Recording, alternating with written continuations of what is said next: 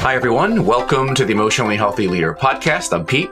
I'm Jerry. And today's topic is the high stakes to transform your history into a great future. It's all about Genagram. Yes. Yep. So, this is our fourth podcast in a series of 8 that we've done. So we've done the community temperature reading, finding your God-given voice. We did stop mind reading, slaying the dragon of wrong assumptions, we called it. And then we did clarifying expectations, which we said was life-saving practice. Yes. And this one, we're giving another loaded term, the high-stakes decision to transform your history. Honey, why is it so high stakes? Why is it such a massive decision to say, I'm going to look at my history and my past and how it's impacting my present? I think for me, it might be different for you in terms of what high stakes means, but I think about the transformation that happened in us as a result of going back and seeing how our families impacted us. Yeah. I mean, we had already been Christians and leaders in Christ Church for at least 17 years. Yeah. And although we learned lots of skills and spiritual practices, I don't think we were really changing on the inside. Personally or even maritally. And so it was this journey of genogramming our families, looking at our families and their impact on us that led to so much new awareness that could lead us into tremendous transformation. And it's high stakes because I can't even imagine. Can you imagine where we would be today if we had not done this work of looking at our families? No. Let's think about it for a second. We were 17 years Christian.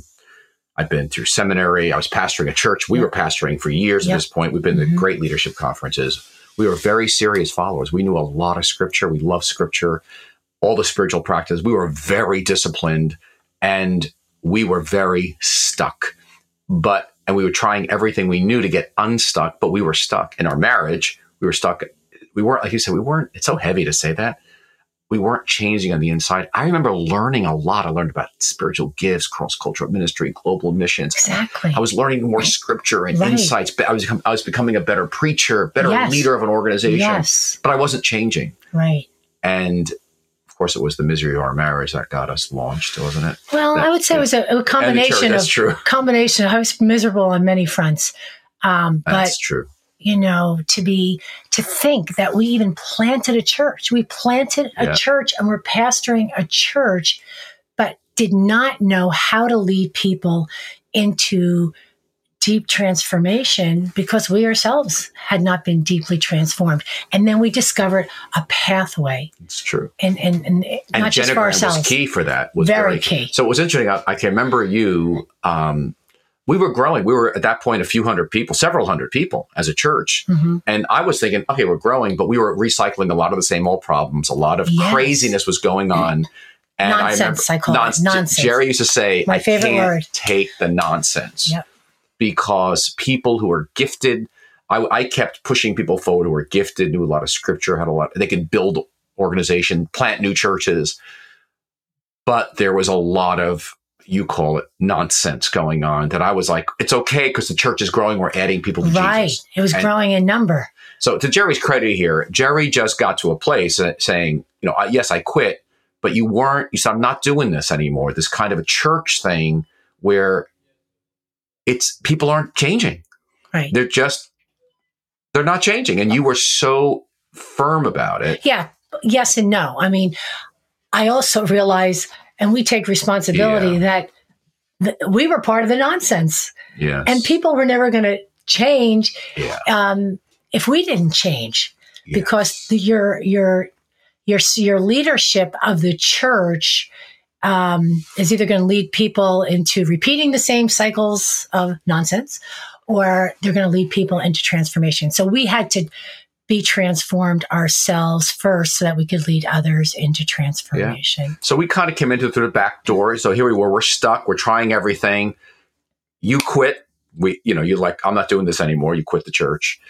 And then we end up in this therapist's office, 2 counselors. Yeah. And again, you're looking to change me. I'm looking to change the church.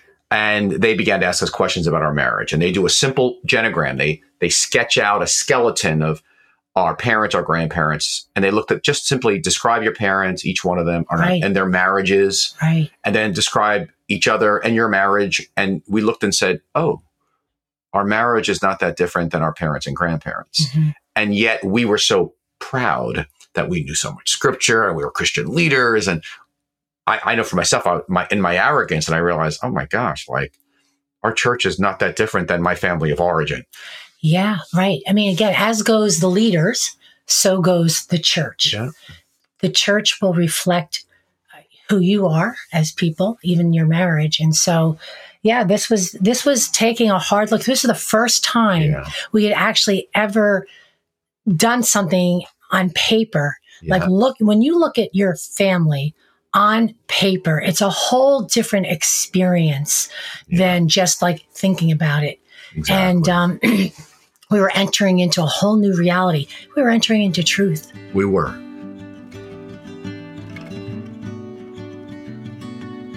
Now, before we continue, we launched this podcast for leaders like you who are facing complex pressures in order to live and lead out of a deep inner life with Jesus. The demand for this kind of content has far outpaced our resources to deliver this message. Your financial partnership will allow us to reach more leaders in under-resourced countries where this message is critical. So I want to invite you to join with us today by giving at emotionallyhealthy.org/give so that together we can radically renew the leaders in God's church around the world. Thank you for your support. Now back to today's topic.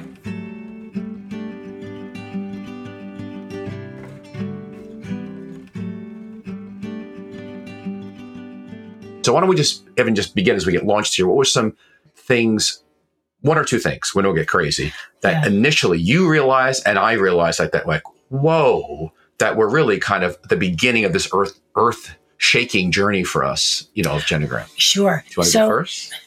Sure. Right. A couple of things. One, for me, big thing in my family were how we did emotions or how we didn't do emotions. My family was really good. Actually, my family had so many wonderful things about them. My family, I came into adulthood with a lot of gifts from my family. We knew how to celebrate. Fun. We did fun. We did celebration.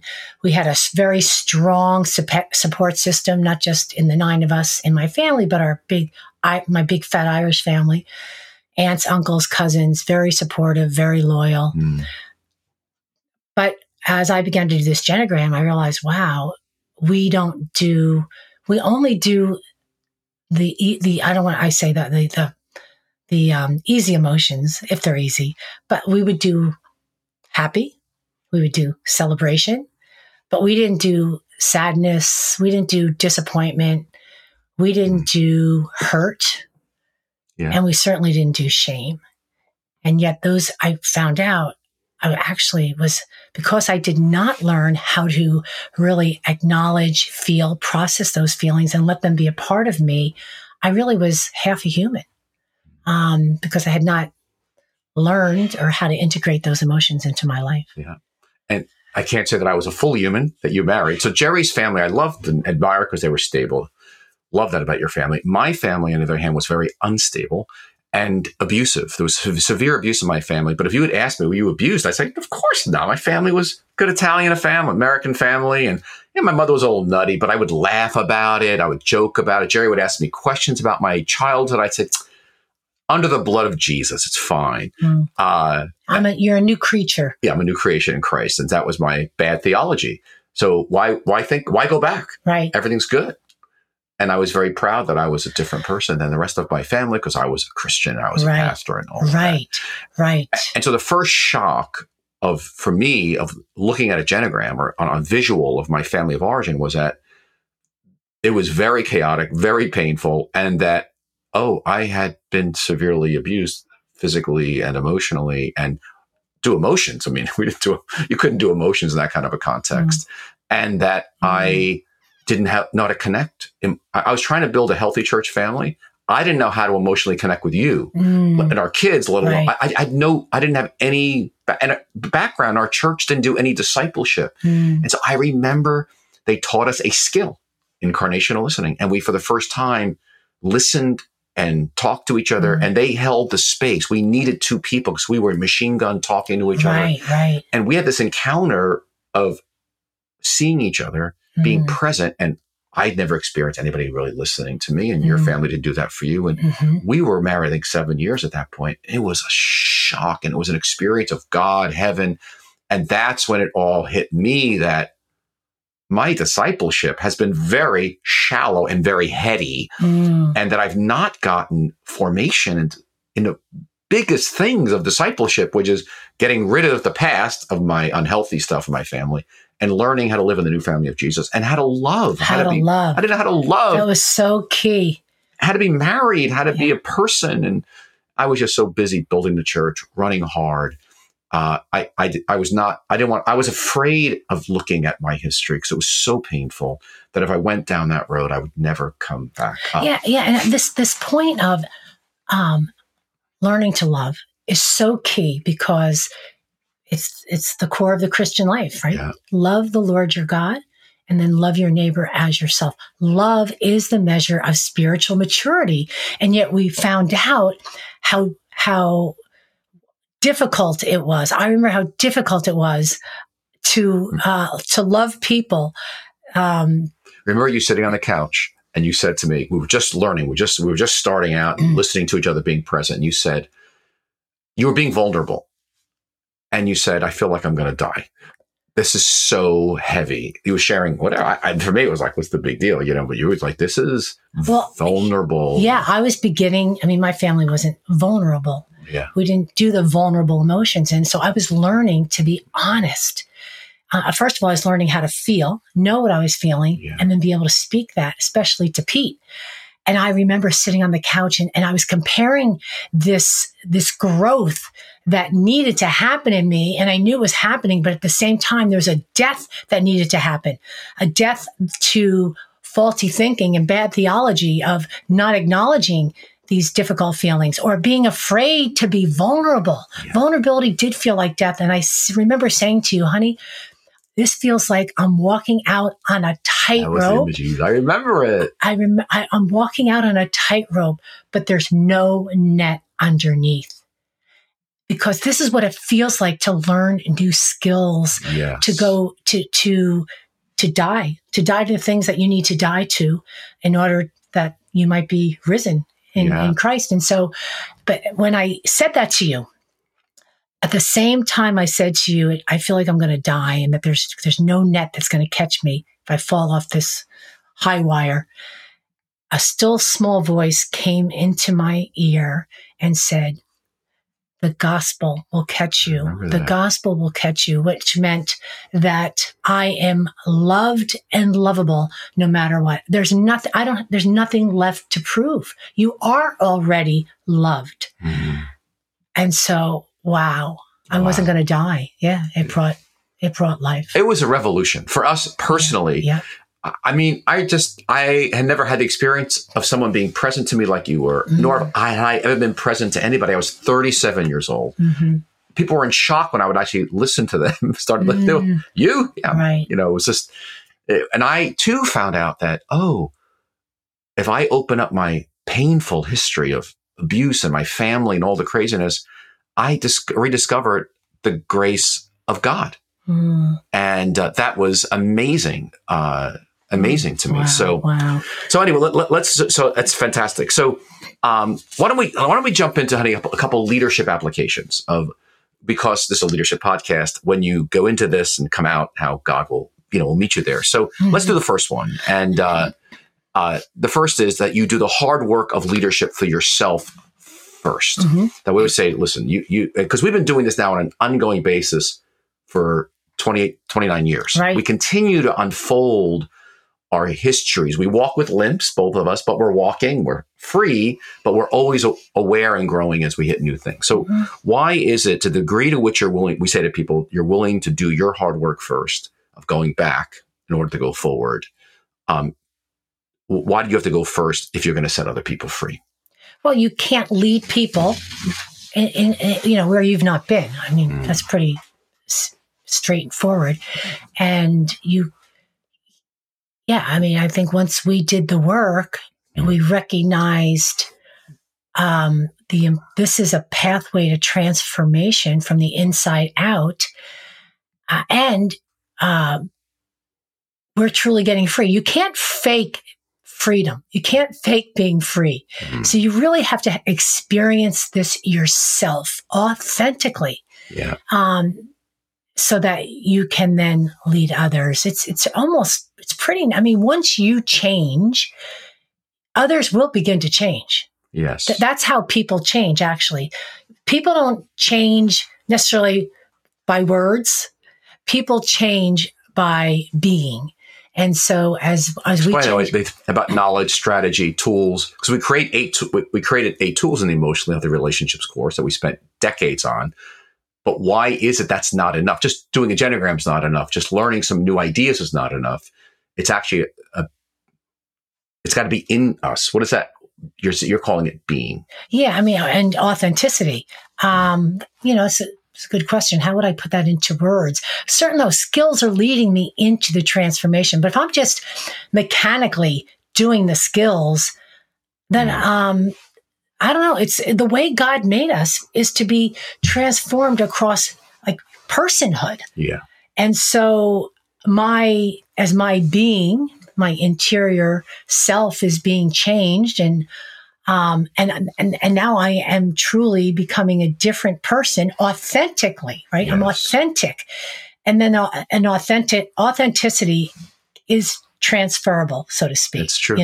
It's true. I know for me, I went on this journey of going back in order to go forward.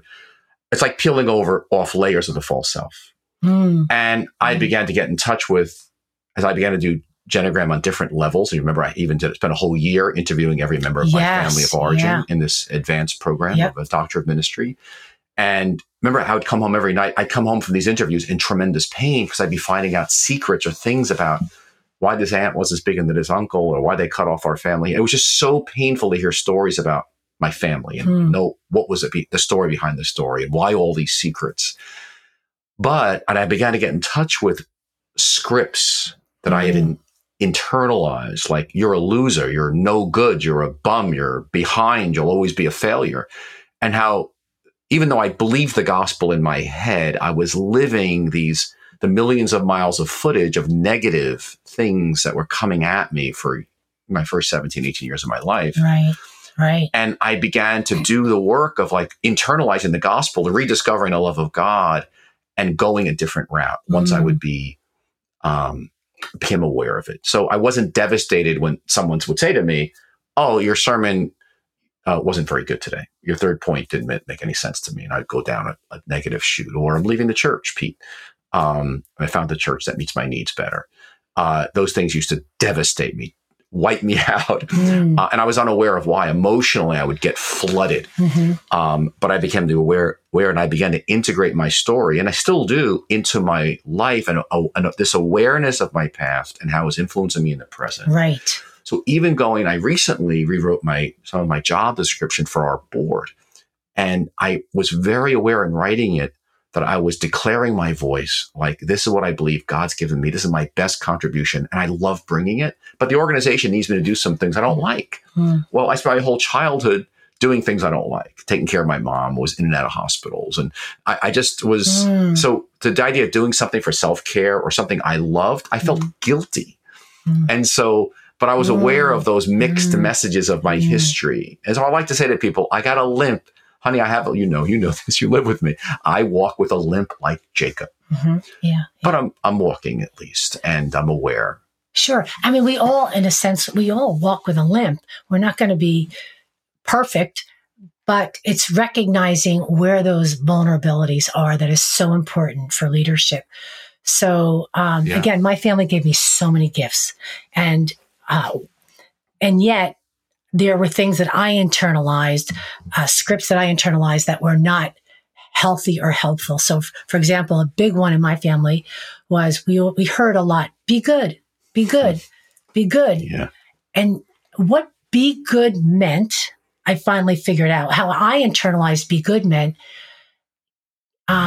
be good in the eyes of other people. that you want to be seen appropriately, whatever appropriately meant, the right clothes, the right behaviors, be good. And so that led me really to grow into adulthood, that it was really important.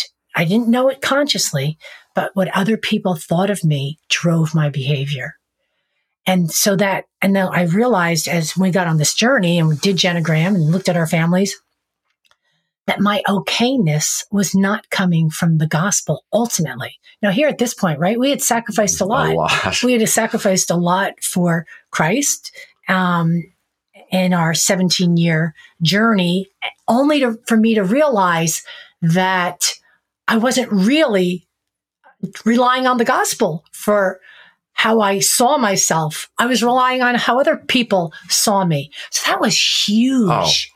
That my okayness didn't come, I was only okay with me if you were okay with me. And that just got blasted out of the water when I realized, that's how I had been living, the script for my family, not the gospel, even though I had accepted Christ 17 years earlier.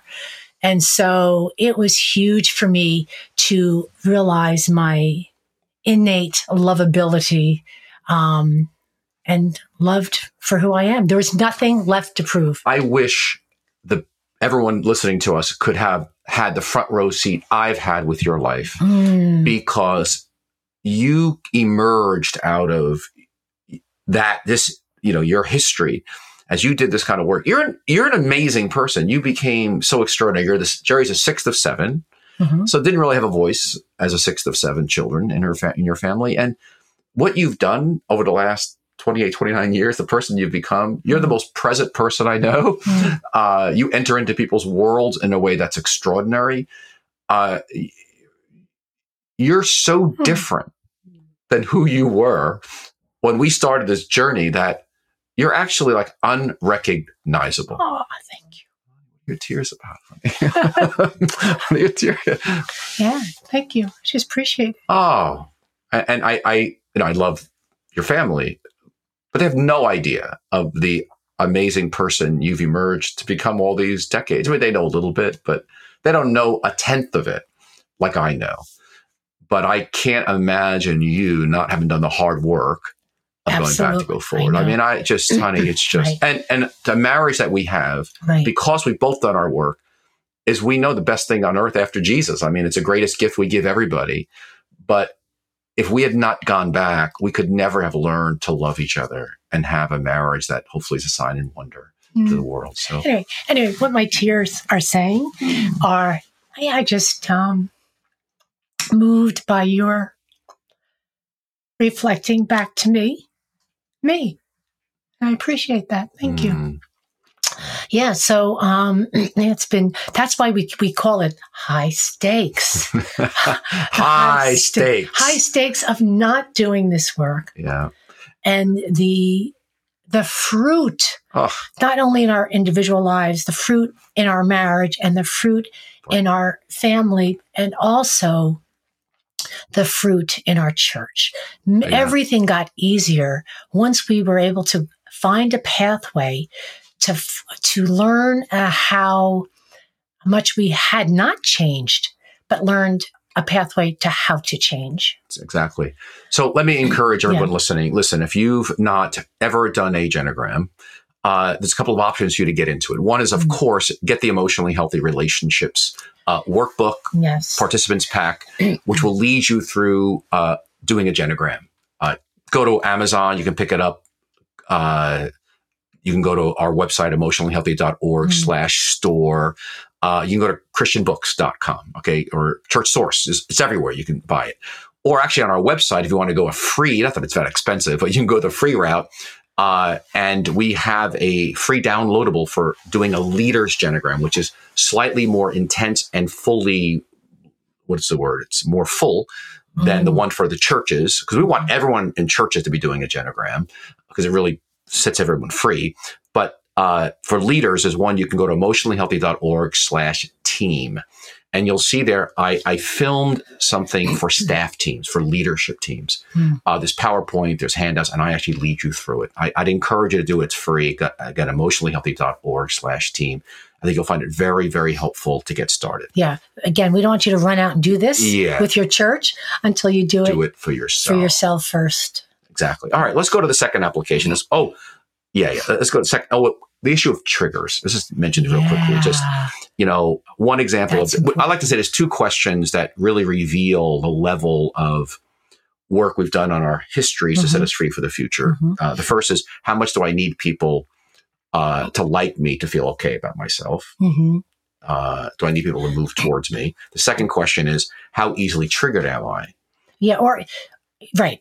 That's right. How easily we react. Our reactivity is to someone or to situations. Yeah, because we want to grow into maturity. We call it high level of differentiation. Yeah, and it's really important to shine a light on those. So we both had, before we started, we said, we both had a good example. Yes. So I'll share mine first. Mine was when people used to leave our church, because when you're pastoring a church, people are always leaving. Yes. They come, they stay for a little while, they move on. Right. It's normal. It's healthy, actually, because they're looking for the right fit. But when people would leave our church, when I was the lead pastor, it would touch something so deep in me of rejection, of abandonment is the word. Like they abandoned me, and I would do anything to keep them in the church. Yeah, like add another prayer meeting. Yeah, or add another service. Add another something. Bible school, or anything they wanted to make it the church they wanted to stay at. And it would take something out of me beyond the normal. I mean, it's hurtful for anybody, but it would touch something so deep in a wound of mine. I finally got in touch with that. I felt abandoned my whole life, that my parents were not emotionally, even physically present or available to me. And I had felt abandoned by not really having a dad who was around. He traveled every week, and my mother needing us to take care of her. So that feeling of abandonment was so unresolved that I simply now brought it into my adulthood of wanting people to never leave me because I had this wound of abandonment. So when I became aware of that, like, whoa, and then I began to do some, talk to myself with the gospel, and then begin to do some countercultural things and began to really move through it, where, not that it's not painful, but it no longer controlled me and had me do dumb things, which I had done in the early days when I was unaware. Yes, and I can remember many a Sunday pre-emotionally healthy discipleship where we'd be counting on who wasn't there that Sunday. It was painful because, again, for me too, if you're getting your okayness from people and then they're not there and you're questioning why they're not there, it was painful stuff we were living in, and we didn't unconsciously know how to, we just didn't know how to change it. And then for you, honey, one of your big triggers was? So one of my big triggers was anger, people being angry. I mean, I feel like I could sniff, anger a mile away. And if I even sensed anybody was mad, I would withdraw from that situation or that person. And because somehow, again, I had internalized, if you're mad, I must be bad. And of course, that goes back to how anger was irresponsibly done in my home. And that's one emotion my family did. We didn't do a lot of the other hard emotions, or difficult emotions, as I mentioned, sadness, hurt, shame. But we did anger, but only in our home. We could show our anger in our home. And it was done destructively, criticalness, hurtful words. My father would explode sometimes. My mother would yell. And so, I had this, I didn't know it. I wasn't consciously aware of the fact that I had an aversion, a fear of anger. Because again, if you're mad, I must be bad. I internalized that. So how freeing it was to realize, oh, no, I'm not responsible for other people's anger. And actually, sometimes people weren't even angry. I mean, if they were silent, I would be nervous because silence sometimes meant I translated as mad or angry, and I would just withdraw. Well, now I was able to move through that. I could be with silent people. I could be with angry people because it's not about me. And guess what? Even if someone is mad, it doesn't make me bad. So these were just all really important. It was a life-changing thing for you. It was mad. That's only one. Revelation. All right, let's take one more big topic of application, that we began to see leadership or pastoring as helping, reparenting people, helping them leave their families of origin and learn to live with a new family of Jesus. Like that. So again, after we did our inner work, we began to bring this to our church, have our people do genograms, going back to go forward. But we began to see ourselves, we're getting people unstuck. We're helping people get free. They don't even know how in bondage they are to their histories. And we began to open it up, and we began to lead strongly and differently. Yes. I don't know if you want to say about that. I do. I got the Siegel quote too. I got the Siegel quote from Okay. Yeah. So reparenting for me meant that now that we had, in a sense, been reparenting ourselves, reparenting one another, that meant we were now living life in a healthy way. We were doing anger healthy, and we were doing the other emotions healthy. We were doing conflict in a healthy way. We were listening in a healthy way. We were speaking in healthy ways. All the things that we should have learned, that you're meant to learn by the caretakers or adult parents in your life growing up. Yeah. And actually, one of the most significant things for parenting and creating a home where you can raise children to become healthy, mature individuals is safety. And of course, not just physical safety. That's a big issue, but emotional safety. It's safe here. You can talk to me. You can disagree with me. And I'm not going to take my anger out with you. Yeah. Or judge you. Judge you. Of course, every age from raising children from babyhood to adulthood, you're doing that in a different way, right? Yeah. But even when your kids are little, and this is what we started to do with people in our church. Yeah. We were present with them. We were able to be present with what they were feeling. We were able to reflect back their okayness. It didn't come from us.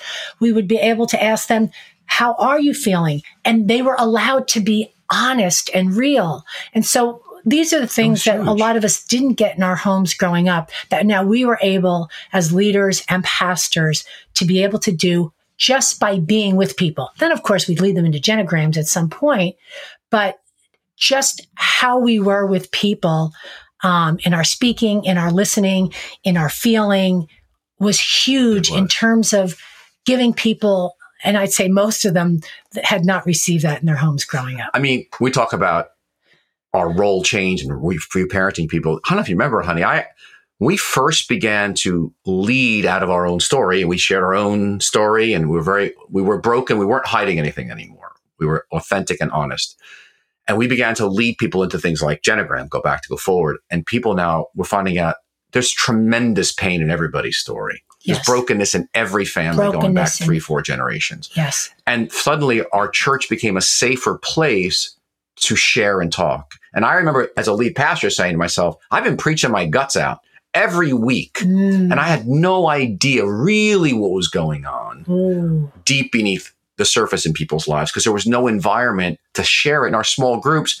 We didn't have that kind of a culture. It was a shallow discipleship model, more Bible study, let's serve, let's be giving. But we didn't go into deep transformation in Jesus and people. But I remember the joy I began to have as we began to create spaces that were safe for people to share in their story, and people began to experience healing and liberation. And then we saw ourselves as, we're going to create the environment, and now we're going to reinforce new skills. And that's when we created the Skills for the Relationships course, which is this whole series of podcasts. And that, oh no, we don't do dirty fighting here. Right. And we're in the new family of Jesus. We do clean fighting. We don't do silent treatment. We don't do passive aggressive behavior. We don't make assumptions. Yeah, we clarify expectations. Right. We make complaints in a respectful way that honors the other person, et cetera, et cetera. That was just gigantic. Yeah. I mean, that was amazing. But as you said, here you were preaching messages year after year after year, and yet people really weren't changing deeply on the inside.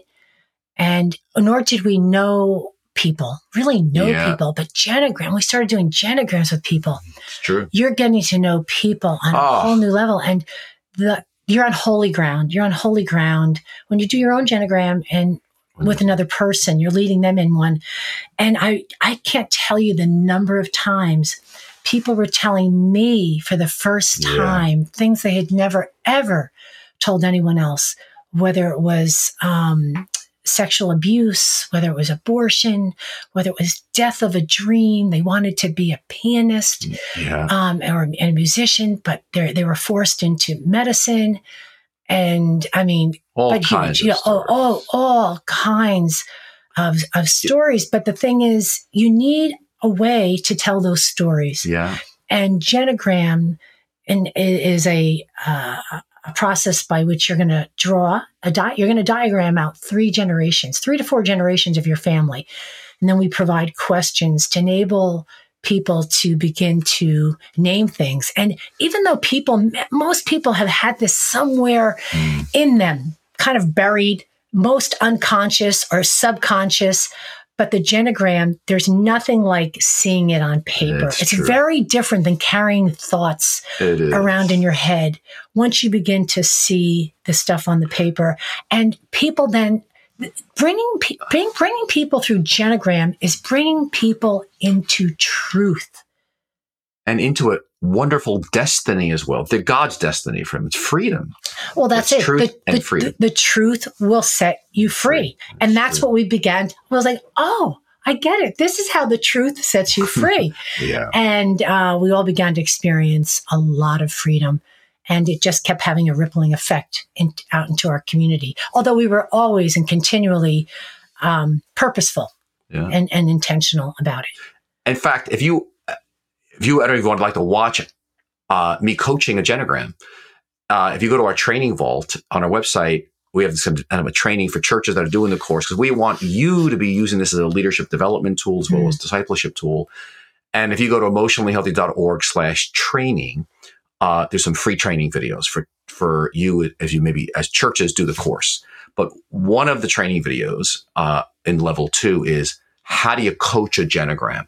And you'll see 3 examples that'll be very helpful to watch how you begin to use it to open people up and really free them and serve people in their discipleship. And I like, you use the phrase open them up. I like to say raise their awareness. It's better said. Opening up sounds like opening them up might be for the therapist's office. Yes. But raising awareness, which is huge, because you can't change what you're not aware of. Great. It's really good. All right. Well, let's close with this statement from Dan Siegel, that interpersonal neural scientist. He says, if you can make sense of your losses and the story of your life, you can change generations. That's right. And first, I just want to mention, whenever our staff would gather or whenever we would have these conferences, I would ask our staff in front of, because all of our staff, would have to do a genogram and have been transformed. And I'd ask them at this conference right up there on the stage, can you imagine not having done your genogram? And it's true. And how have you changed generations? And they just all, they would all affirm that how this was going to change generations for them. So, when people used to ask me, getting back to the quote of, if you'll just look at your family and you can and do see what was good and what wasn't good, you can actually change generations. Wow. Because when people used to ask me about my family, I would say, I come from a great family. And I did on many levels. But those weren't the things that were giving me trouble. Those weren't the things that were that were hindrances to me to really loving well and authentically.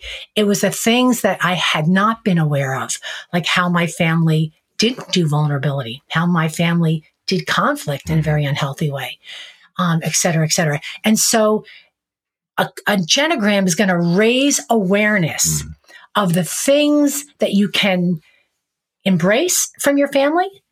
Like even though Pete's family was, as he would say, it was really painful and terrible and abusive.